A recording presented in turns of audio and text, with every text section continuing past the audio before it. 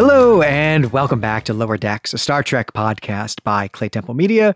I'm Glenn McDorman, and I have to tell you, Valerie, that I am pretty sure that my baby is a Klingon because he fracking loves prune juice. He also roars a lot, but he loves prune juice. He loves prune juice. What? How did you discover this? Well, it turns out you're supposed to give babies prune juice. It is good for them to have it, and we have been using it medicinally, essentially, thinking that he probably wouldn't really like it that much, and he just loves it. It's his favorite thing. Well, with that settled, I'm Valerie Hoagland, and I will say my norepinephrine levels are pretty high getting ready to talk about this episode. I feel like I'm definitely in a bit of a fight or flight response with what we're about to tackle here. And I think our Patreon listeners and our Lower Decks listeners just really like to do that to us with the episodes they pick. Yeah, for us here, well, first, maybe I should say that, hey, the episode we're doing today is the Voyager episode Memorial, which is the 14th episode of season 6. It aired on the 2nd of February in the year 2000. But yeah, for us, it's sort of meta recording wise here, we just also recorded in the pale moonlight. So this is back-to-back war crimes for us. Yeah, so I guess we should give our thanks also to the author of the episode, Robin Berger, who wrote it from a story by Brandon Braga, and the director, Alan Croker. And as you alluded to earlier, Valerie, this was selected by our Patreon supporters. It came in second on one of our bi-monthly Patreon votes. The first place episode was Requiem for Methuselah. We do also want to take a moment here at the top of the show to say a huge thank you to those patrons, because thanks to you, we recently hit a crowdfunding goal on Patreon. And that, in fact, is why we did In the Pale Moonlight over there for everybody. And so we just want to say thank you so much for allowing us to do the show. Your support makes this show possible. Yeah, and as much as I did also have very high norepinephrine levels recording In the Pale Moonlight, it is out on Patreon now. I did just take a listen to our edited episode, and I think we handled it pretty well. I'm proud of how it came out. So thank you for encouraging us to do what we otherwise would not have done.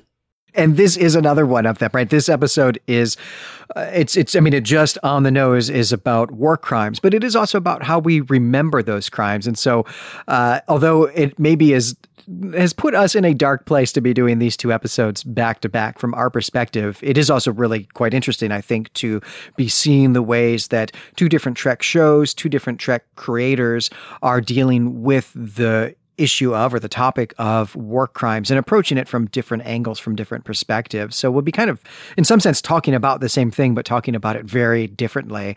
And although, it does put us in a dark place to do that back to back, it also probably is a good place, a good way for us to think about these two episodes.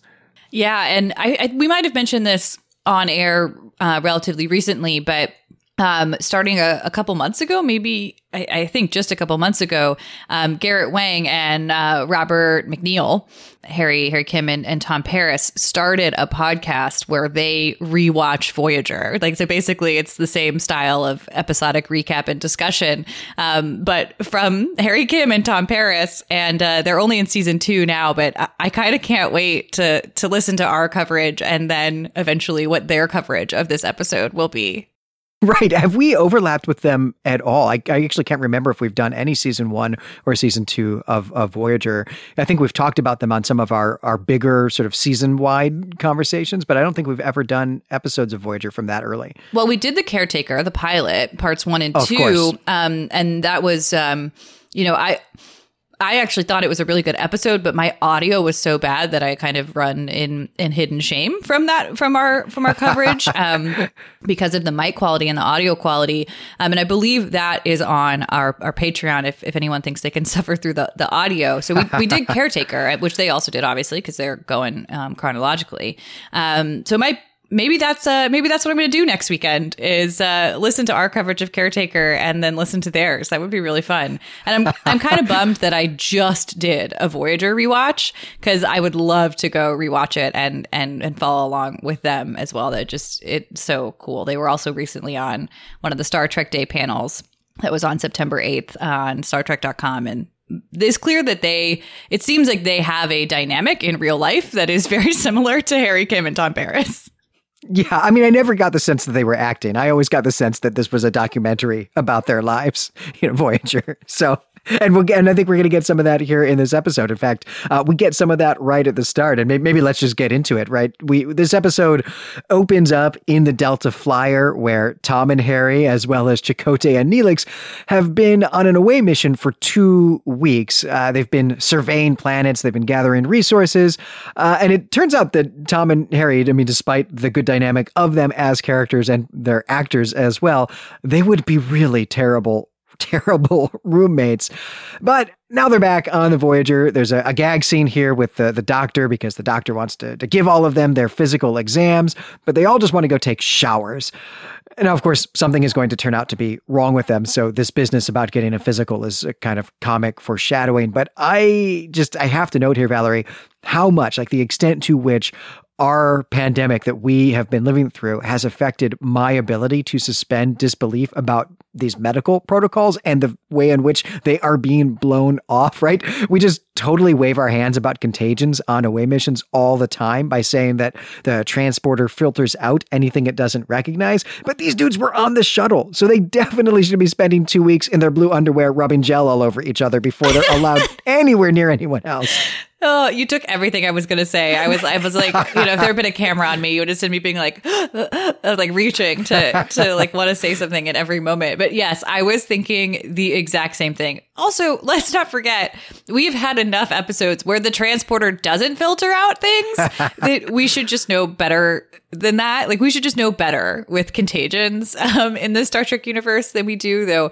I think a lot of Trek and Voyager, I think in particular, really goes back to episodes that, have similar beats in other series in a way where it's like we haven't quite learned the lesson, but maybe that paperwork didn't make it out to the Delta Quadrant. But yeah, I was really freaked out actually when I was watching it. I was like, no, everybody go get their exam and everybody rub gel in the weird shiny room. I was really actually I had a visceral anxious reaction to them blowing off the medical exam, and it wasn't funny. It wasn't funny to me. No, well, I'm glad I don't want to say I'm glad you had that response too, because I wouldn't wish that on anyone, but I am glad that I'm not alone, because I really had to go back and start the episode over, because I just was so distracted by this fact for like the next 5 or 10 minutes that I just hadn't been really paying attention to what was happening. I had to go back and start the episode over. Maybe some anxiety from quarantine happening here. Yeah, but I mean, it's real. It's real. I mean, nobody really gets hurt, but there's some psychological harm that happens as a result of them not having their exam, specifically to Naomi Wildman. So, they should have done it.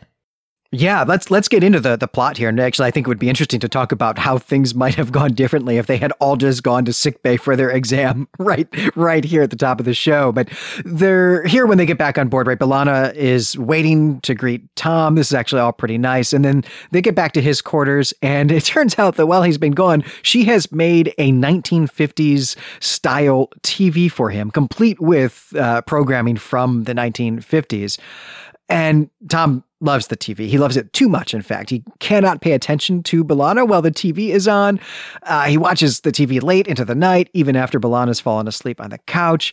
And as we are watching him watch TV like a zombie, the program switches to something that is clearly not from the 1950s. It's some kind of war scene with lasers, and Tom Paris is actually there in the footage of this movie or whatever it is. He's seemingly watching footage of himself as a soldier in a war that he never participated in. And then we just go straight to the theme music from this. And of course, right, this is going to be the plot of the episode. But what I really want to talk about here, Valerie, is beer. Tom has B'Elanna replicate him a beer, but she does not replicate one for herself. This is a detail that really jumped out to me watching the episode this time, because I love this couple. I love Tom and B'Elanna. They're probably my favorite Star Trek couple. But Tom's flirting, I don't think, has aged very well. Nothing about Tom Paris has aged well. I would argue that, there's a few things about Tom Paris's character. I think a little bit of his redemption arc, and I think like the pilot does Tom Paris really well, actually.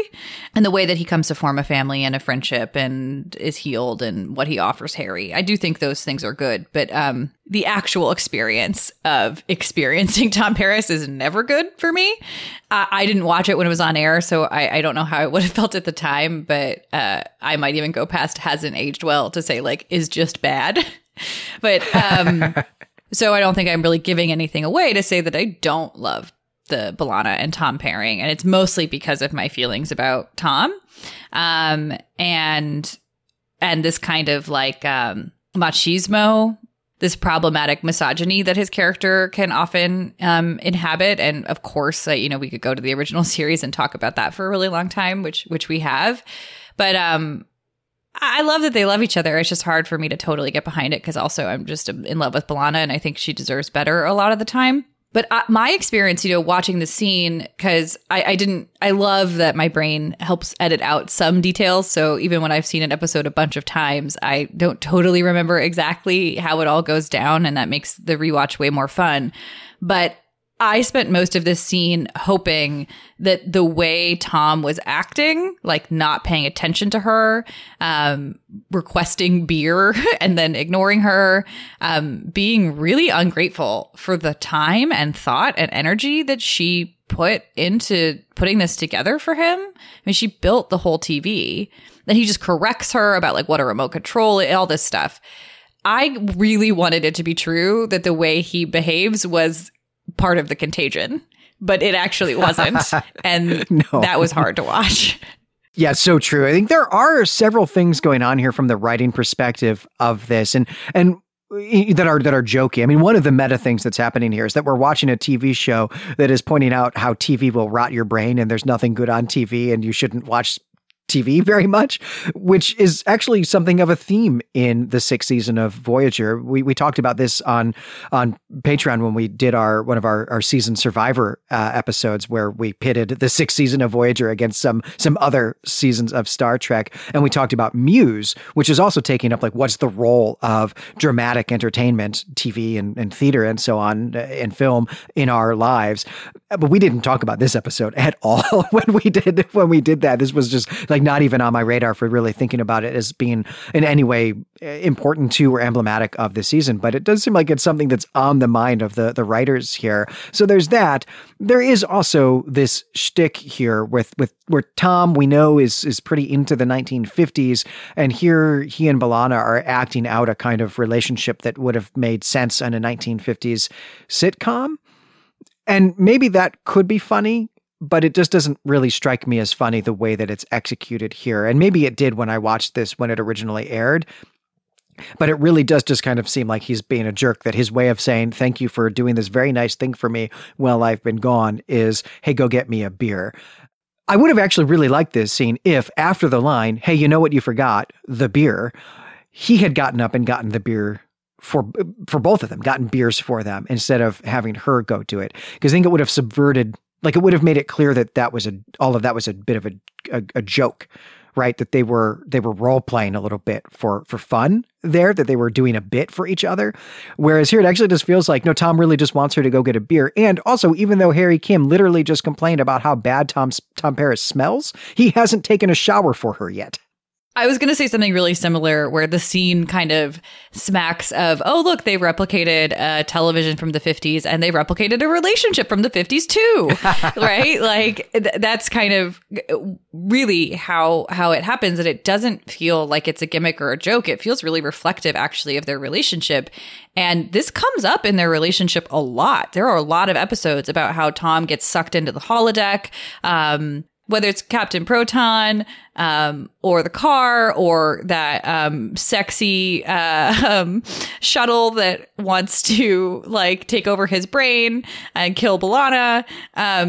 This is actually really a point of contention in their relationship, that he often becomes inattentive and ungrateful, and that she's kind of making these bids for attention and love. When, yeah, like she just did, this is such a sweet thing that she did, and he's just treating her so badly. Yeah, and I guess I remembered that all of this was in their relationship, but I thought that was all over by season 6, and that season 6 and season 7 is the story of Tom really maturing and committing to this relationship, deciding really what I would say is that my memory of season 6 and season 7 Tom Paris is that it is about Tom deciding what type of person he wants to be. And maybe even specifically, because we're talking about his relationship with B'Elanna, what type of a man he wants to be, right? What type of a partner he wants to be in this relationship. Does he want to be a dad or not? All of that. And I remember this really speaking to me a lot, actually, when I was younger. But it does seem like all of that's going to happen in like just 5 episodes in season 7 or something like that. I thought it was much more drawn out than this. It is in my memory, but we're pretty late in season 6 and he's not exhibiting any of that. Though we are of course, just watching these totally out of order. Right. Of course. And misremembering things all over Correct. The place. No, I think that having a character like Tom who goes through a story arc of, hey, what kind of person do I actually want to be? What kind of man do I want to be? What kind of partner? What kind of father is really, really important. I think what's hard is that it really does not seem like that arc for him was baked in to the show, right? It's you just get a lot of Tom Paris being Tom Paris. And then near the end, we get this thoughtful questioning. It would have been really cool to see that to play out more broadly, which they did in some ways, I think, with his like going from being, a criminal to being part of the crew. They did that a little bit. And he certainly has changed in a lot of ways. But yeah, I have a hard time with him. Well, now that we have spent, 20 minutes talking about something that was meant to be a throwaway joke to introduce the plot of the episode to us, let's get into the plot here. So we come back from the opening titles. Tom is still watching this war on TV, but the images here, they transition from the TV to his memory. The reason that we know this is because they go from black and white to color. That's a pretty clever visual move, I think. And then we see that Tom is on the floor of his quarters. He's dreaming this. And then we cut to Harry. Harry's in a Jeffries tube and he's having a similar type of hallucination. His is mostly auditory though. And then he's in sickbay where the doctor is telling him that he had an anxiety attack and that he needs some time off. The doctor basically diagnoses him with having spent too much time with Neelix, which I think is a legit diagnosis. Yeah, it's going to be in the DSM-6. Yeah, yeah. Yeah, I don't know what it's called. Neelix-itis. I don't know. They don't let me name things, and there's a good reason for it. But I've written a lot of letters saying, I think I have this. Please include it. Well, speaking of Neelix, he is also going through this because he was on the away mission as well, though he is clearly suffering from some kind of PTSD. He basically takes Naomi Wildman hostage because he wants to protect her from enemies, like totally imagined enemies. They're not real at all. This situation is going to go on for a while, and security is going to get sent to the mess hall, but Chakotay is the one who diffuses it because he's able to play along with Neelix's hallucination because he also has been having these types of hallucinations and actually like recognizes the names of people Neelix is talking about. And in fact, when we get Chakotay's experience, we actually get a genuine flashback to this war. A lot of this episode, we should say, is going to be flashbacks. And there is a great bit of physical acting here when Chakotay defuses this hostage situation and Neelix gives him the weapon and then they just kind of cling to each other. Ethan Phillips here, he really sells me on Neelix's trauma in this moment. It's really brilliant acting. Yeah, it's hard for me to say nice things about Neelix, but I guess I'll say nice things about Ethan Phillips. That's fine.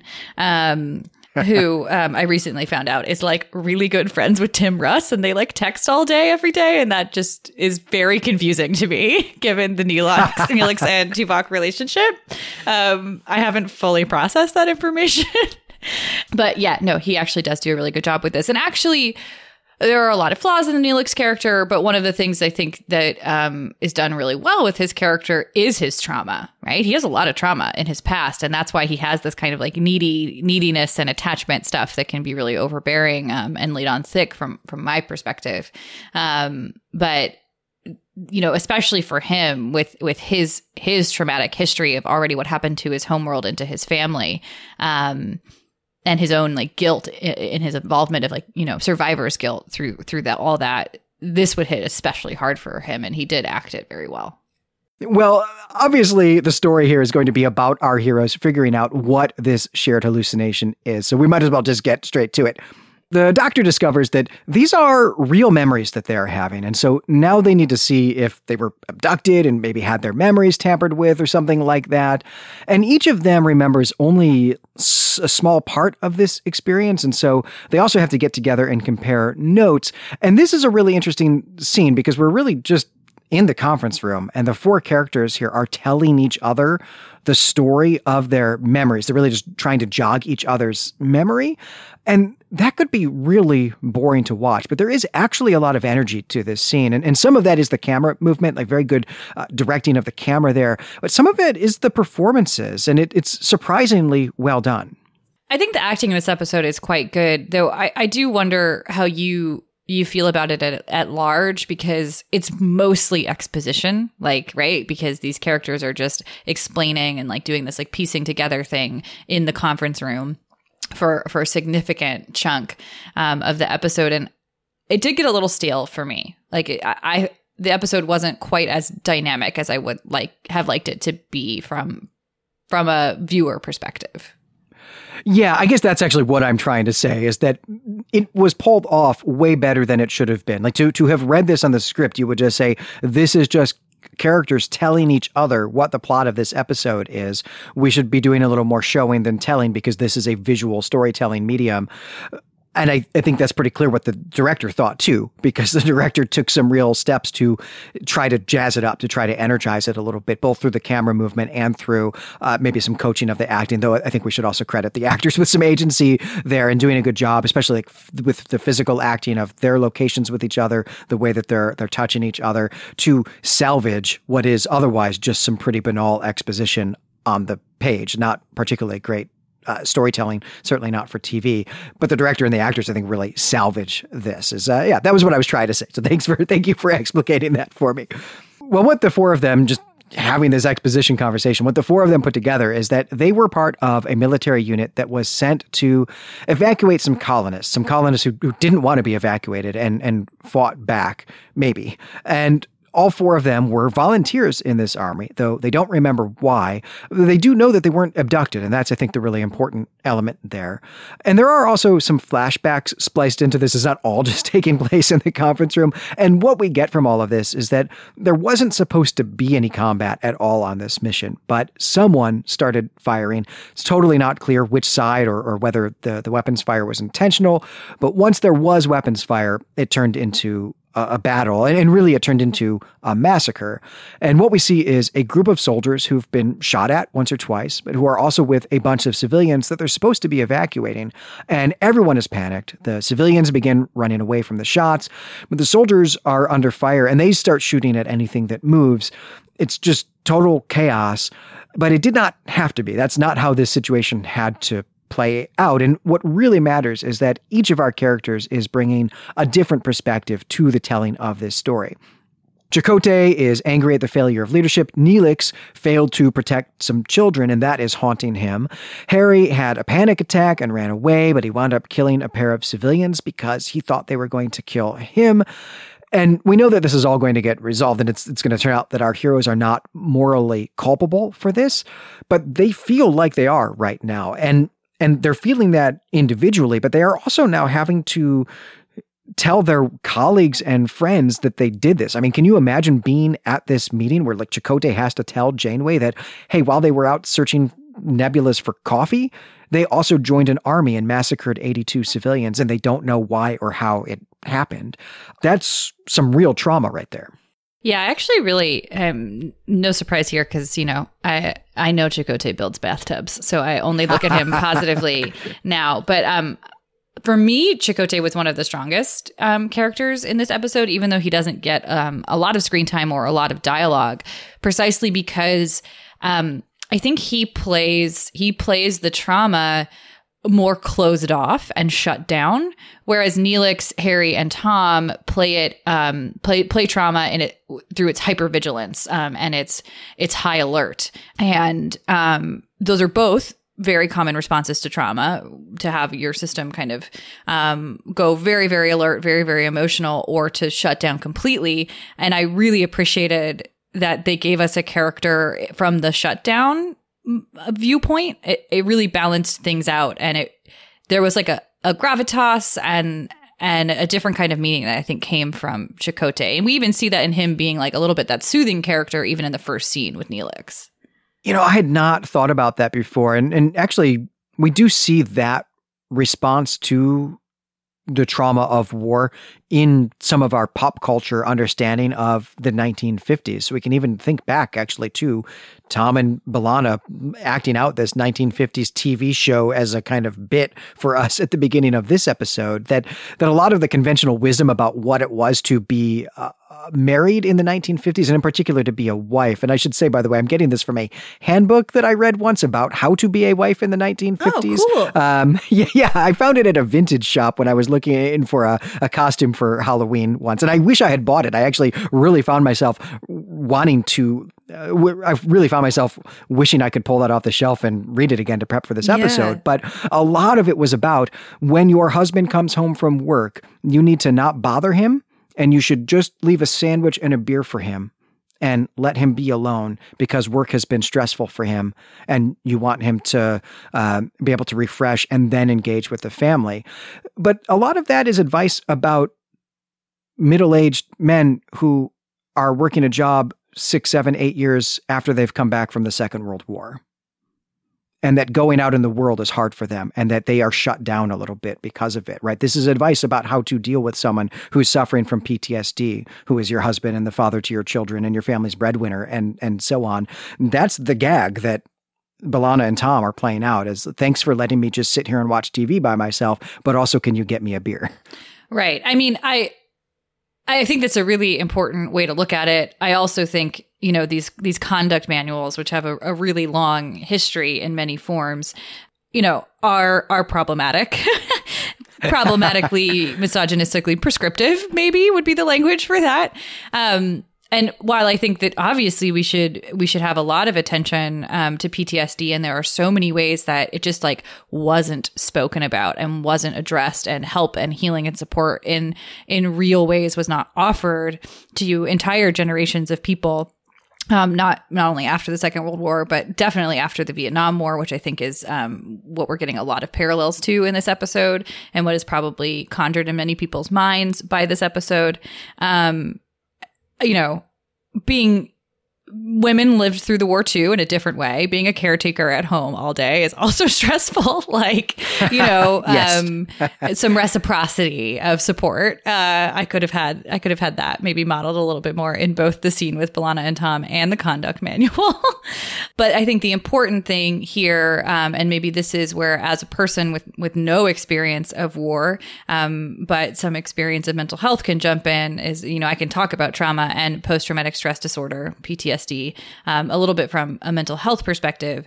And that'll take us back one scene, back to sickbay when they're finally getting examined. So before this initial piecing together scene in the briefing room that we'll get more of as the episode goes on, and it gets a little stagnant, as I said earlier, where the doctor is alerted to the PTSD because their norepinephrine levels are really high. This was my joke at the top of the episode, and I am not a doctor or a nurse. I have a very cursory understanding of the names of chemicals and hormones and things that affect our mental health, but I do know that norepinephrine is involved in the fight or flight response. It's involved in the heightened stress or danger or anxiety response, the thing that is supposed to help us if there's a lion and it's going to eat us.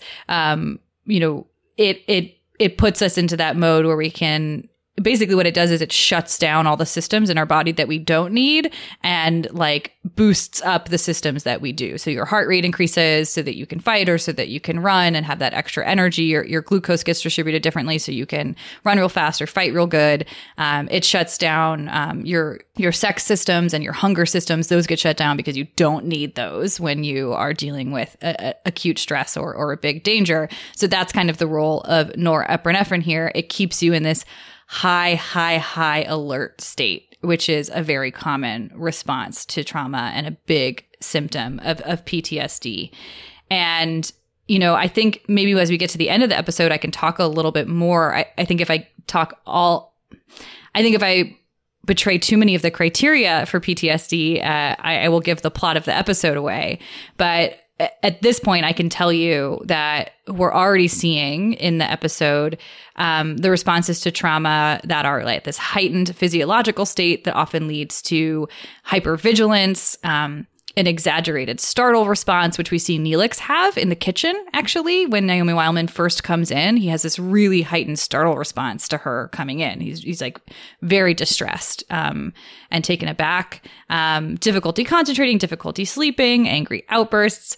And then in particular, based on what you just said about the briefing room, PTSD often comes with persistent and distorted cognitions about the cause or consequences of the trauma, which often leads people to blame themselves or others. So that's exactly what we are seeing play out with these characters in the briefing room. They're getting into these little mini arguments. This happened. No, this happened. No, I did this. No, I'm horrible. No, you're horrible. No, they're horrible. It is literally like I read that out of the DSM, persistent, distorted cognitions about the cause or consequences of the traumatic events that lead the individual to blame himself or others. On the nose for what's happening already in this episode. And this next scene is going to give us a number of other things that are on the list you just gave us, because what is happening now, the Voyager is going to retrace the away mission steps so that they can try to figure out what happened, right? Whatever happened and where it happened and who did it and so on. But the next scene that we actually get is a Tom Paris scene, right? He's alone in his quarters. He's dealing with this trauma, and B'Elanna comes in and wants to comfort him or to distract him. She wants to let him know that she is there and that she cares. But Tom does not want that. He tells her that, but she insists, and the conversation escalates until Tom is just yelling at her, and she goes away. It's a short scene, but there's a lot to say here. I mean, at first it's just that this keeps happening to them. We talked about this earlier, that people keep messing with Tom's mind and he gets scary and yells at B'Elanna. Or I'm thinking of Alice. That was the episode with the neuro link with the weird shuttle, right? We did that on Patreon a while back. But I also do want to get your perspective here, Valerie, your perspective as a ship's counselor, because Tom is obviously not doing well. And B'Elanna loves him and wants to help in some way. This is probably not the best way to go about doing that. What do you think she should have done here? Like, what is the approach that a partner should be taking to someone in Tom's position here? Oh my gosh. Yeah, that's extremely, what a question. I did not expect that question. Well, let me first say, just to be clear, you are not dispensing actual medical advice to anyone here. You are just talking to me about this scene. Yeah. I mean, it depends on so many factors, right? Like, it depends on, is there violence in the relationship? It depends on each individual's commitment to the relationship and desire to put in that support, and lots of other factors. I will say that angry outbursts and irritable behavior that are often expressed as like physical aggression or verbal aggression towards either people or things actually is again another one of the symptoms of that really heightened state of arousal that that trauma can put you in or does put you in. And so that's playing out directly here. And when people are in this state, which is sometimes referred to as a state of diffuse physiological or physical arousal, really the research that we have right now shows that what they need to do is just calm down, right? Like, you don't walk up to a person and say, calm down. But ideally, Tom would have some coping skills to get himself out of this state of arousal, because it can take about 20 minutes of kind of returning your blood flow and your oxygen levels in your systems to normal. Sometimes this is called emotional flooding, right? You're just totally flooded emotionally by what's happening, and you need some time and space to calm down before you can engage rationally or thoughtfully or lovingly with someone. So the fact that she leaves, like, doesn't really escalate it and leaves, is actually really one of the only choices she had, given how he was feeling in that moment. He really just needed to take the time to settle down in his own nervous system. Though, of course, what I would actually fully recommend is that, somebody go to a therapist and get diagnosed with PTSD and learn those coping skills. And then the couple has language to talk about what's happening when it's happening. Those are the things I would actually recommend.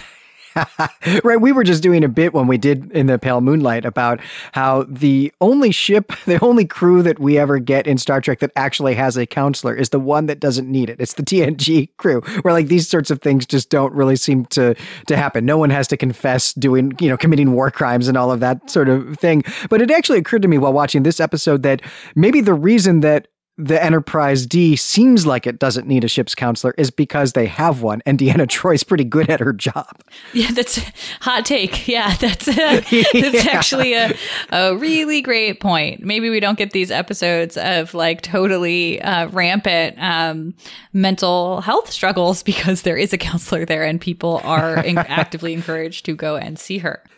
Well, at this point, the other people on Voyager start having some of these memories as well. So it does seem likely that this is actually just some kind of shared hallucination and not a real memory, even though that's what the doctor has diagnosed it as, is seen that there's a physiological imprint in their brain of this memory.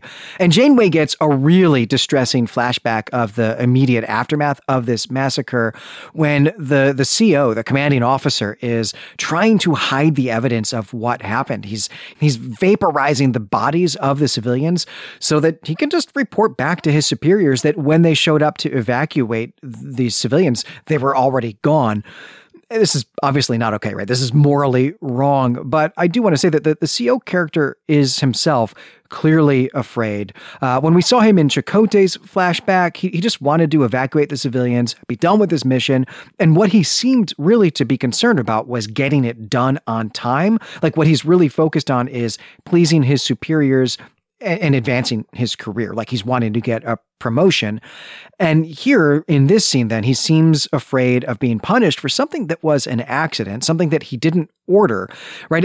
We're seeing that he is also panicked, right? He's not evil, he's panicked. There's a lot of nuance here that I really appreciate about this scene.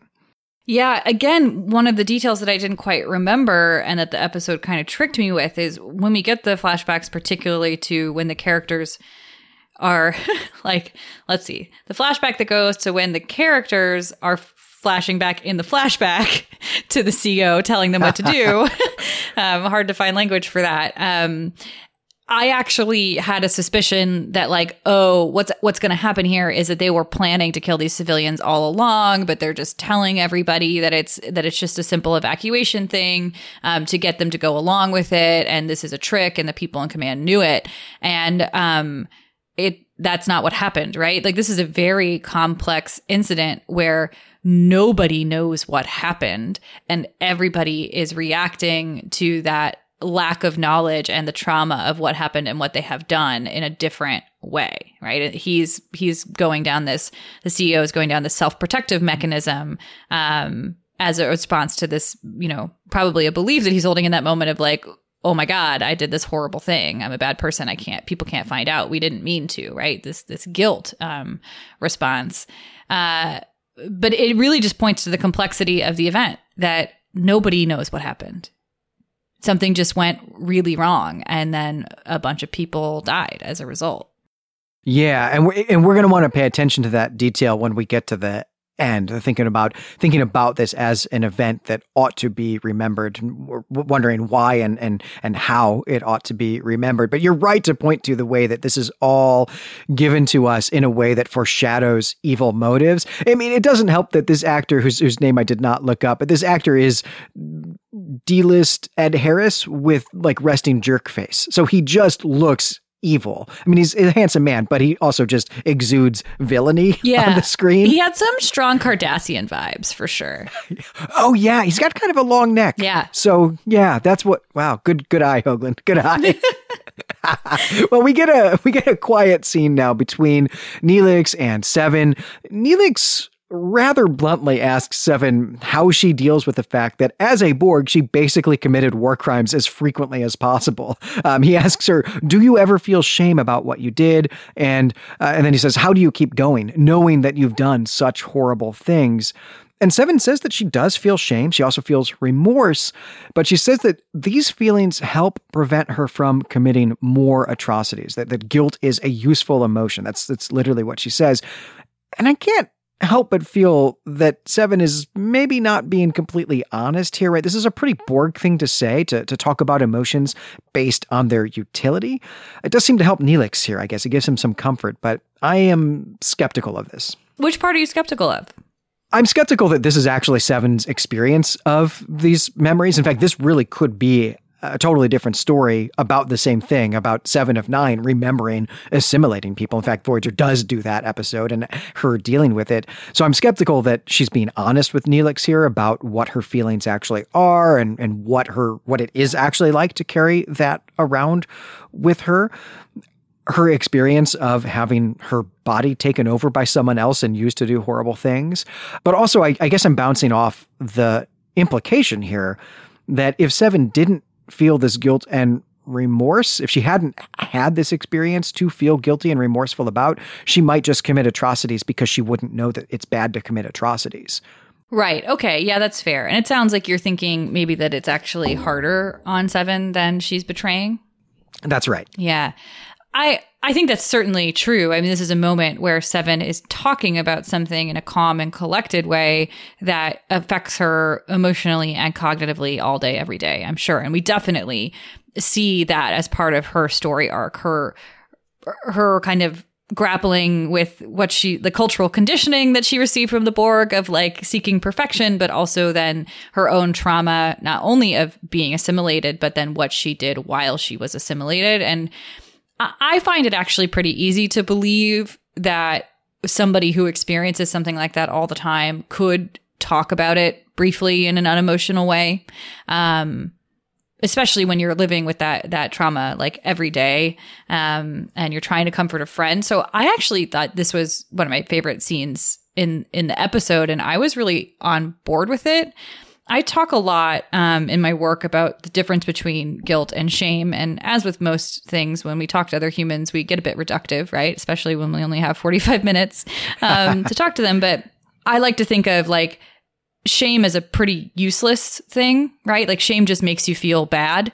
And shame is this idea that like, I am bad. Something is wrong with me. I am wrong. And culturally, like shame is induced in a lot of ways that are really oppressive, whereas guilt is I did something bad. I did something that was misaligned with my values, and that does not feel good. Guilt often leads to shame, right? I did something bad often leads to, therefore I am bad in a lot of people's minds. But I like to think of shame as a really dangerous and kind of unhelpful emotion, even though it's very common. And guilt, I do think, can be helpful, right? To have a mechanism where when we behave out of line with our values and we realize that we caused harm, to have a mechanism for saying, ooh, that didn't feel good. I don't want to do that again. So I actually thought that this scene was really well done and well written and well reasoned such that I could get on board. However, you brought up this other element, which is like, is this what she needed to not cause atrocities, right? And I would say, this is a hard thing to say, but I would say yes, because she's Borg, right? Like she needs to hold on to her guilt, not to slip back into her conditioning where she thought assimilating people was totally fine in pursuit of perfection. It's not like she came out of the womb wanting to commit atrocities and then had to go through that experience and feel guilty not to do it. It's more that like she has this within her for a variety of reasons that are out of her control. She didn't ask to be assimilated. She didn't ask for that cultural conditioning, but it is a part of her that she might somehow be inclined towards. And the guilt helps her remember that that's not who she is, that's misaligned with her values, that she doesn't want to do that. Yeah, you do a lot to explicate this scene for me, because I was maybe taking Seven's words a little too literally, that I was thinking that what she's talking about is if I hadn't committed war crimes, I wouldn't know that committing war crimes is bad, and I would be committing war crimes. But I think what you're pointing out is that what Seven really is saying is that the Borg taught me and conditioned me to treat individuals and even actually whole groups as expendable if expending them furthers the goals that I have and that the Borg have. And if I came out of being a Borg, if I were deborgified and didn't feel guilt or remorse about the things I did to people as a Borg, I would probably still think that it's okay to treat people expendably if they get in the way of my goal, whatever that goal may be. I think you're right. That's what she's trying to say. And I'm glad you cleared that up for me. Yeah. Excellent summary. That was really, really well put. That was my reading of the scene. And it's a horrible thing. People who have lived through trauma, who have experienced trauma, you do learn a lot from it. You do take a lot of lessons from it. You do become stronger. You do become more resilient. You do notice when things are misaligned with your values. But that doesn't mean that everyone needs to experience trauma in order to learn those things, right? It's always such a hard line to walk to say, okay, well, trauma happened and we can't make it unhappen. So it's a part of you now. It's a part of us now. I haven't experienced war trauma in my life, but I have experienced trauma. And how is that serving me? And how can I carry it forward and incorporate it into myself? Though ideally, we don't experience trauma at all and just teach each other goodness in other ways, right? Like it's not the only way we learn these lessons. It's not the only way a person would know not to commit war crimes.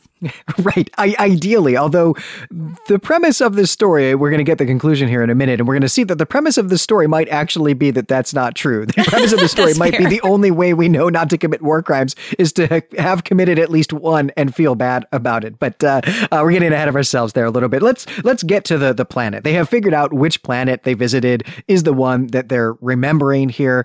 Voyager goes there. Tuvok thinks this is a bad idea, by the way. He is convinced that all of this is just a hallucination, but Janeway wants to make sure that they really didn't all commit a war crime.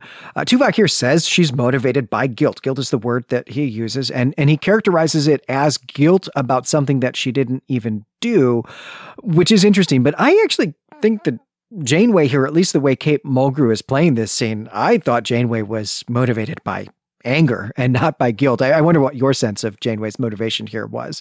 Well, I actually think this is a really rich question that the episode poses, because part of Tuvok's argument isn't just like you're being motivated by guilt and, we should just get out of here. It's that the closer we get to the planet, the more of our crew is going to be potentially affected by this, and the more intense the effects we're already experiencing are going to get.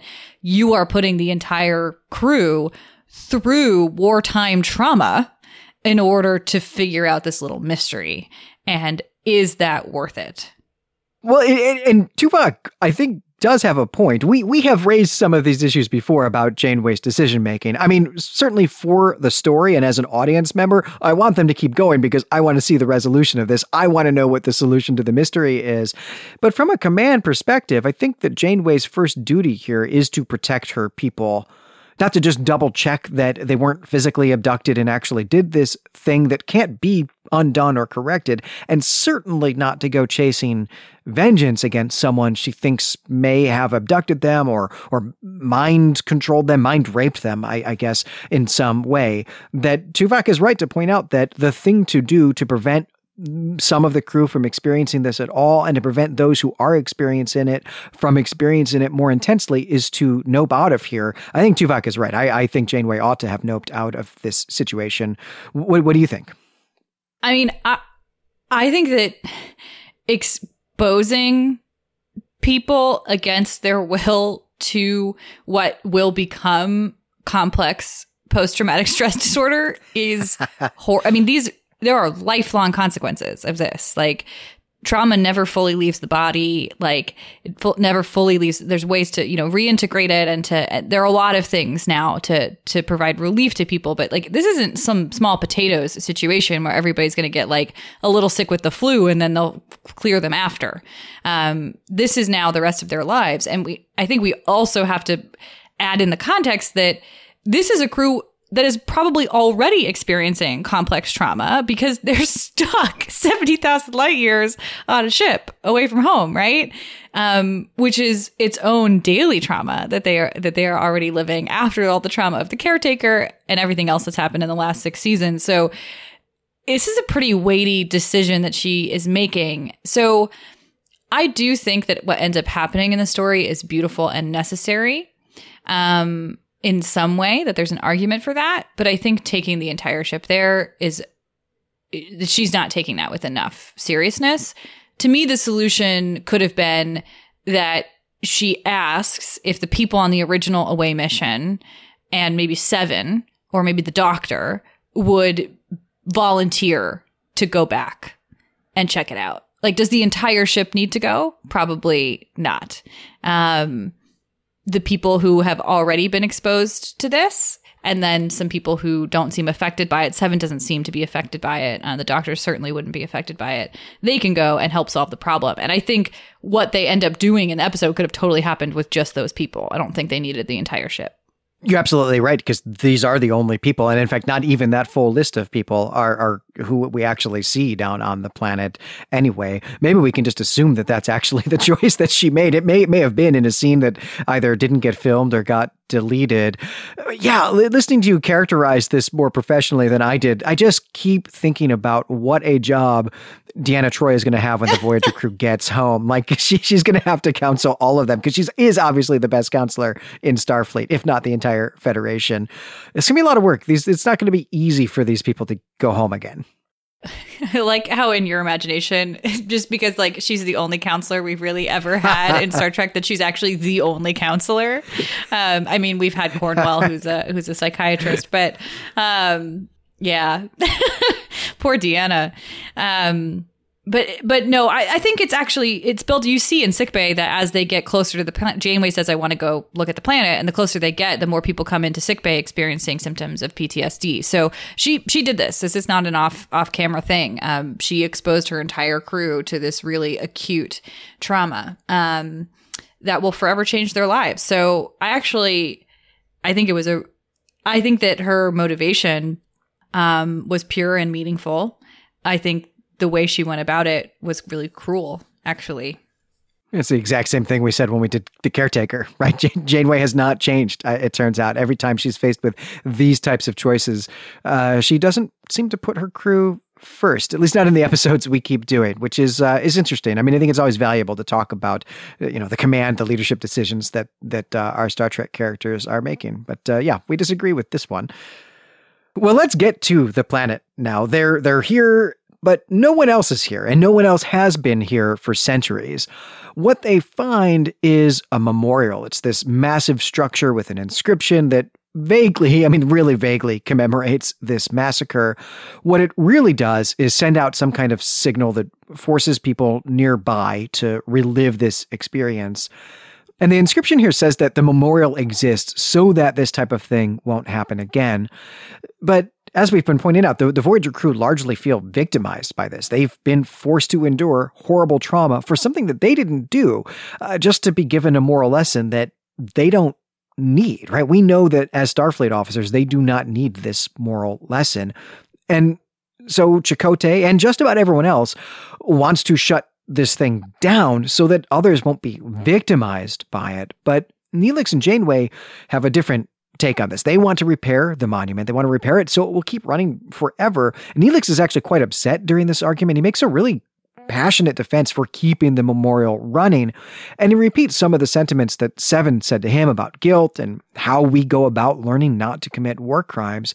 But, to be fair, Janeway does see the other side of the argument. So they are going to repair it, but they are also going to deploy a warning buoy in this system that will let people know what's going to happen if they come any further into this star system.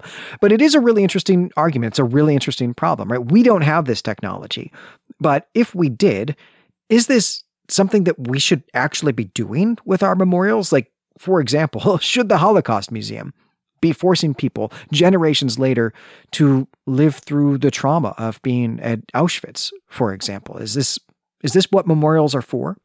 I mean, we're going to spend some time on this question, and I will answer you, but I wanted to talk a little bit about something else before I did. Now that we've gotten to the episode's close and we've seen the mechanism by which the crew is being affected, and something that was really striking to me actually when I returned to the DSM to look again at PTSD for this episode.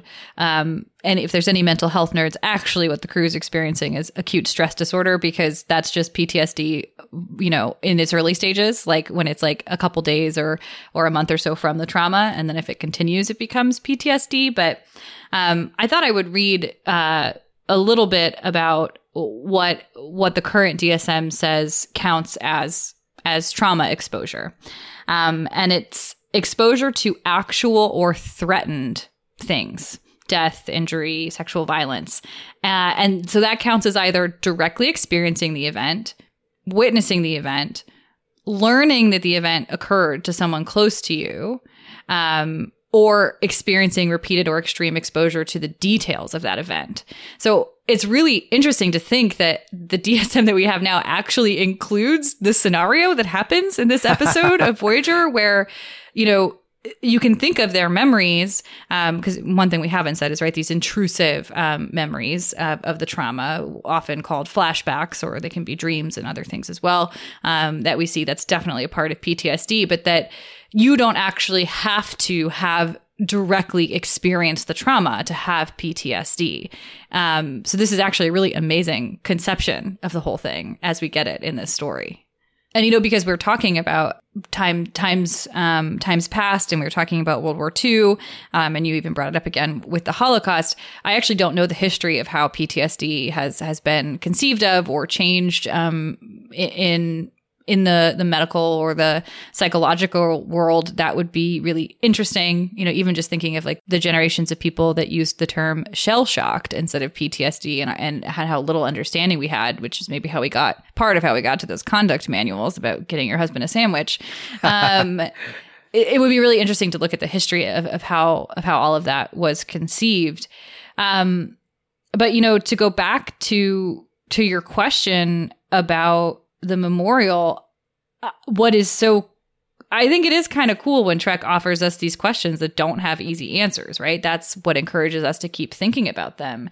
And you gave the Holocaust example, but something that also came to mind for me was, you know, the experience of being Black in this country, and like a memorial maybe that made you experience what it was like to be an enslaved person, or what it was like to be a Black person living under segregation.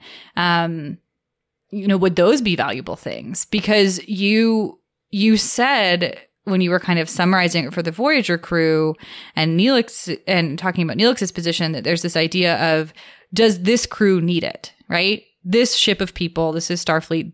Not that there are war crimes committed by Starfleet, which we just talked about on Deep Space Nine, but like, this is a group of people that doesn't necessarily maybe need that lesson. But I think that it can be argued that a lot of ways in our contemporary society right now, we need those lessons still. And when building a memorial, like, how do you take that into account?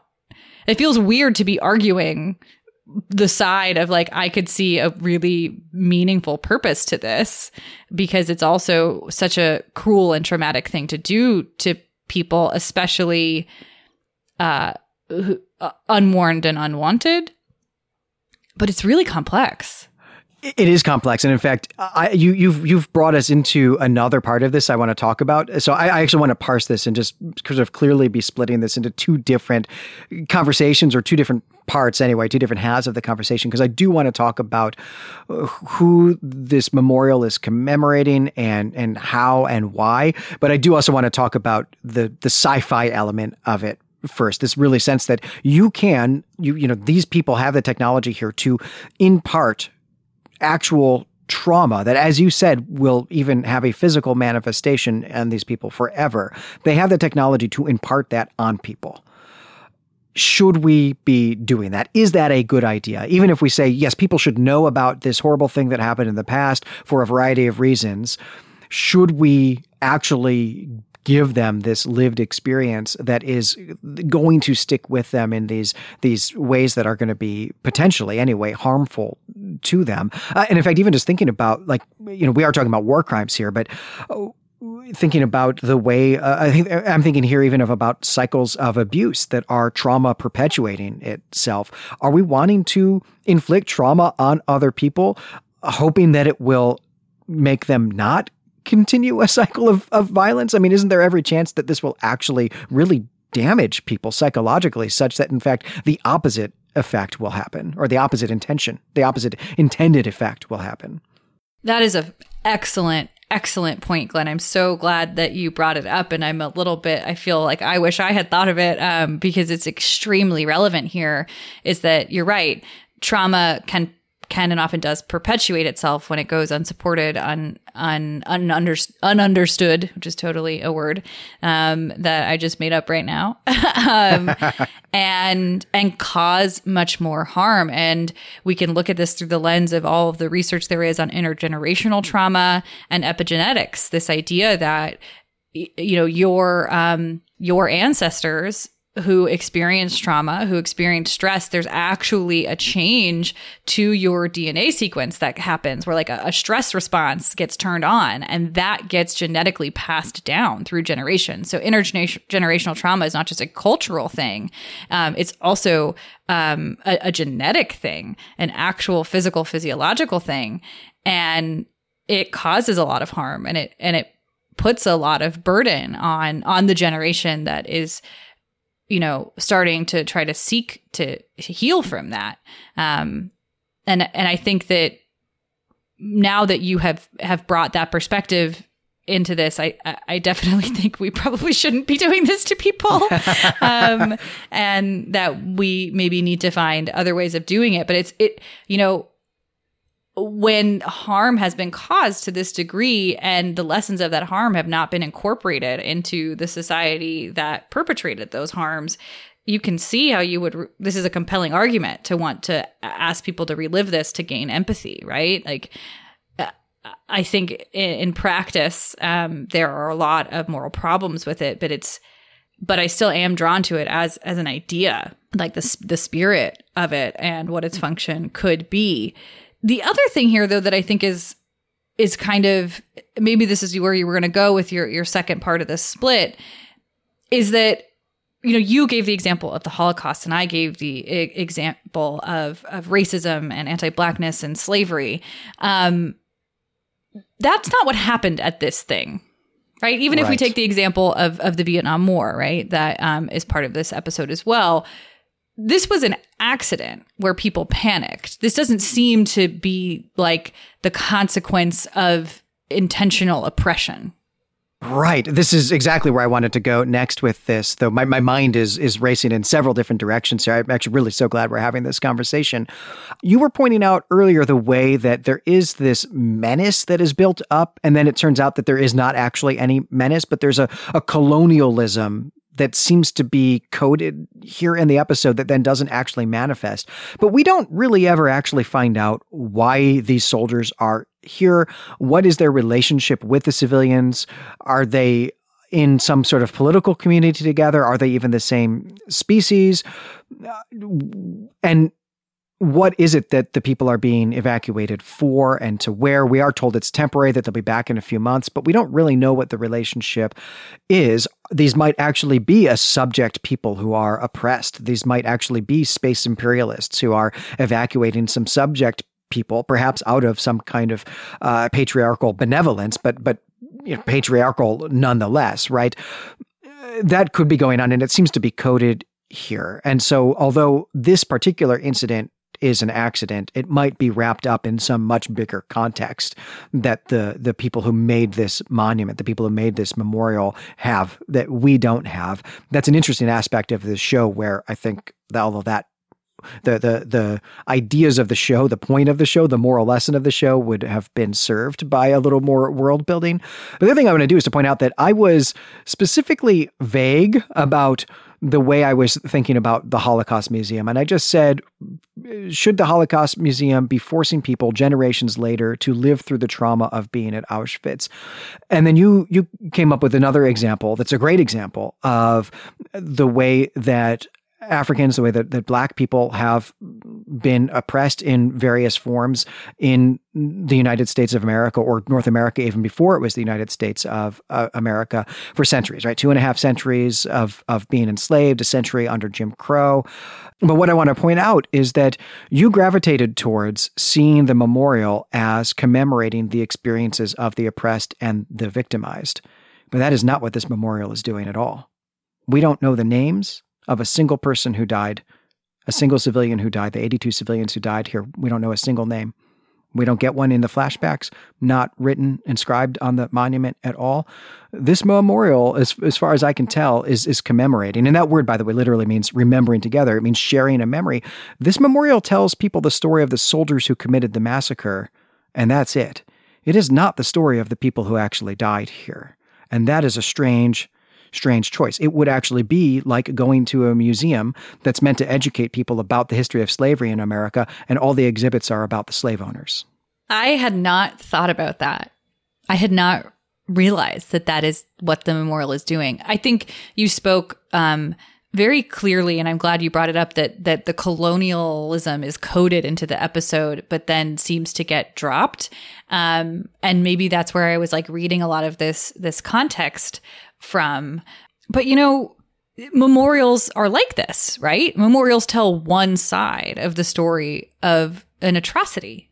Even if we look at the Vietnam War memorial, and certainly American soldiers were extremely traumatized by that experience, and there was a lot of harm caused there. It's the American soldiers, right? It's not everybody. It's not the Vietnamese who were also traumatized and suffered huge amounts of casualties and harm, even, you know, before and certainly after Americans were involved in the war. Yet that memorial that we have in our country tells our story. And when I was in college, I had the opportunity to I was thinking about this experience a lot, actually, as I was watching this episode.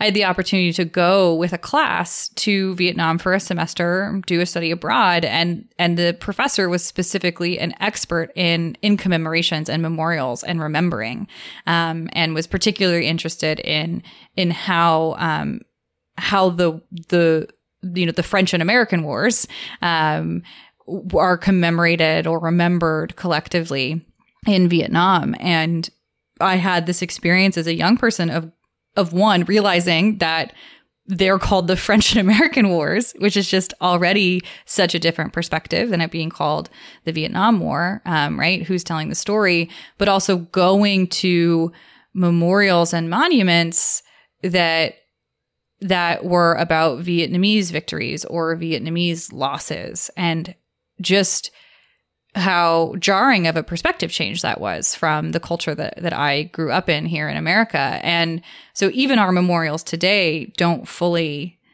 inhabit the complexity of experience, or like properly always balance who was oppressed, who was oppressing, who was harmed. It's not something that we've fully worked out even now. Yeah, I have a lot to say about this. I'm going to try to curtail myself here because, you know, we don't talk about this very much, certainly not on the air, but an entire chapter of my PhD dissertation is about war memorials during the fall of the Roman Empire, the way that communities are remembering their experience, or really experiences of war, remembering them, commemorating them, sometimes generations, even centuries later, the way that they get put into public ceremonials that continue for generations and generations. It is a huge interest of mine, which is perhaps why I have really glommed onto this memorial as a memorial as well. And absolutely, when we are building memorials for our communities, we're remembering the experience of events the way that they happen to our communities. And what's, I think, really fascinating about the Vietnam Memorial, the Vietnam War Memorial, is that what's implicit in the way that we have done that memorial, which is a very beautiful memorial, just this black wall with the list of every name, every American casualty listed on it. What we are doing implicitly with that memorial is treating American soldiers who died in the war, and really by extension everyone who went, as victims of our politicians. That's what we're commemorating there. We are commemorating victims. So that does make me wonder then, the people who put this memorial up here in space, are they thinking of these soldiers who committed this massacre also as victims in some way? Certainly the individual stories we're seeing are all about people who do feel bad about what they did and wish they could undo it. So they do seem to be treated they do seem to be being treated as victims here. But because we don't get any context of this, again, it's hard to understand that. And I think also something, that was increasing my norepinephrine levels going into this episode is that I can give these intellectual takes, right? I can talk about my experiences that study abroad and studying commemoration. I can talk about, my experiences going to DC and moving physically through war memorials. I can talk about, trauma as diagnosis and lived experience in a mental health way. But I have never been in a culture where war was, in my home, basically, like really, really close to me. I have never experienced war directly, and I was never, I didn't fight in any wars or involved in them in an active, individual way, and that makes this stuff really hard to talk about. So, wanted to acknowledge that I don't have that experience, and offer for you, Glenn, if you wanted to speak about how this episode affected you as a person who has had those experiences. Yeah, I mean, maybe obliquely, I will talk about that a little bit and really maybe address something that was implicit in what you're describing about our culture, right? The America that you and I live in, is that we really hide our military history. We brush it, we sweep it under rugs. We bring it out, in election season and have some patriotic jingoism and supporting the troops and all of that.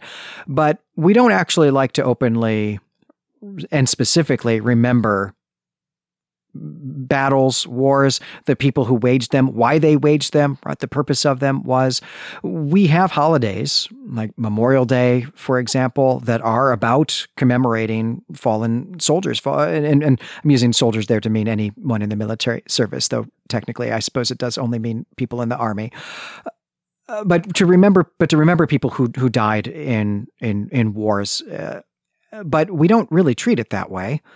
You can go to DC, you might be able to go to some other big cities and have a Memorial Day parade where veterans of wars are participating and someone's giving a speech. Of course, it'll be a politician. But that's really about it. It's not really a day that we take off work very often. It's not a day that we commemorate with real solemnity. There's no reflection about war as an experience, what it's for, whether or not we really want to keep doing it, even to think about our people, our American soldiers, Marines, sailors, airmen. Are they actually at war right now? And I say that because my students tend to not know that we're at war and have been their whole life. They tend to not know that. That's not what we do on Memorial Day. On Memorial Day, we have car sales. And I think that's a real disservice, right? Where we just erase our past and don't learn anything from it, right? And that's the whole message of this episode is we really need to make a point of remembering these things. And so maybe to circle back around to the sci-fi element of this and thinking about, should we impose this trauma on people? Maybe this is the only way that the people who built this monument, maybe this is the only way that they think they can get people to really pay attention to their past, is to make them experience it. Because if all we're going to get are holidays and parades, maybe we can be good about taking that seriously for 10 years, 20 years, 30 years, but eventually it's just going to be car sales and barbecues, and we'll forget the meaning behind it and the reason for any of it. But if we can impose that on people, if we can make them directly experience it, then we will never forget. Yeah, there might be something to that. You're very right to point out that there was something that I was kind of talking around a little bit, which is the fact that we are at war, right? We are a country involved in wars in this very moment. So it's not just the past, it's also the present. And what I was trying to do with my language was acknowledge that is a truth, but also acknowledge the simultaneous truth that war has not affected me personally. Right? It's a faraway war that even in the present, I have the privilege not to have to think about or feel affected by, which I think brings us back to this argument of like, ought we to be affected, right? Right. And I guess I do think that we ought to be affected. I don't think we all need to be traumatized. So where that line is, I don't know. I do suspect this technology is not a good thing to be using, but there are ways that we can affect people where we can remember we can remember episodes in our collective, our communal past with the solemnity that they deserve, and to learn the moral lessons that we ought to learn from them, whatever these things might be. We can do that without necessarily having to traumatize people.